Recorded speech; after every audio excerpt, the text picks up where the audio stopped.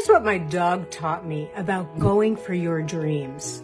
So I'm a writer, and a lot of times, if something wasn't going right, I'd be in my head and I'd be like, oh, well, maybe they don't want me, or maybe this isn't right, or maybe it's a sign I shouldn't do this. So here's the story about my dog.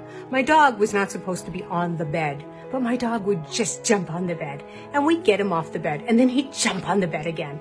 And no matter how many times we took him off the bed, he'd put his little nose up on the bed. He'd be all cute. The paw would come on the bed, and soon he'd be on the bed. And then we'd take him off the bed, and then he'd be jumping on the bed again. He never stopped.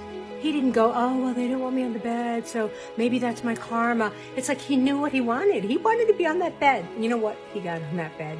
He slept on the bed every damn night. There was no keeping him off it because he knew what he wanted.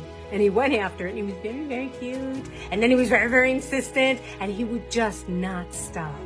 I don't want you stopping either. What's your dream? What's your desire? Start jumping on it and don't stop jumping. I believe in you, and I want to help you rock your brilliance.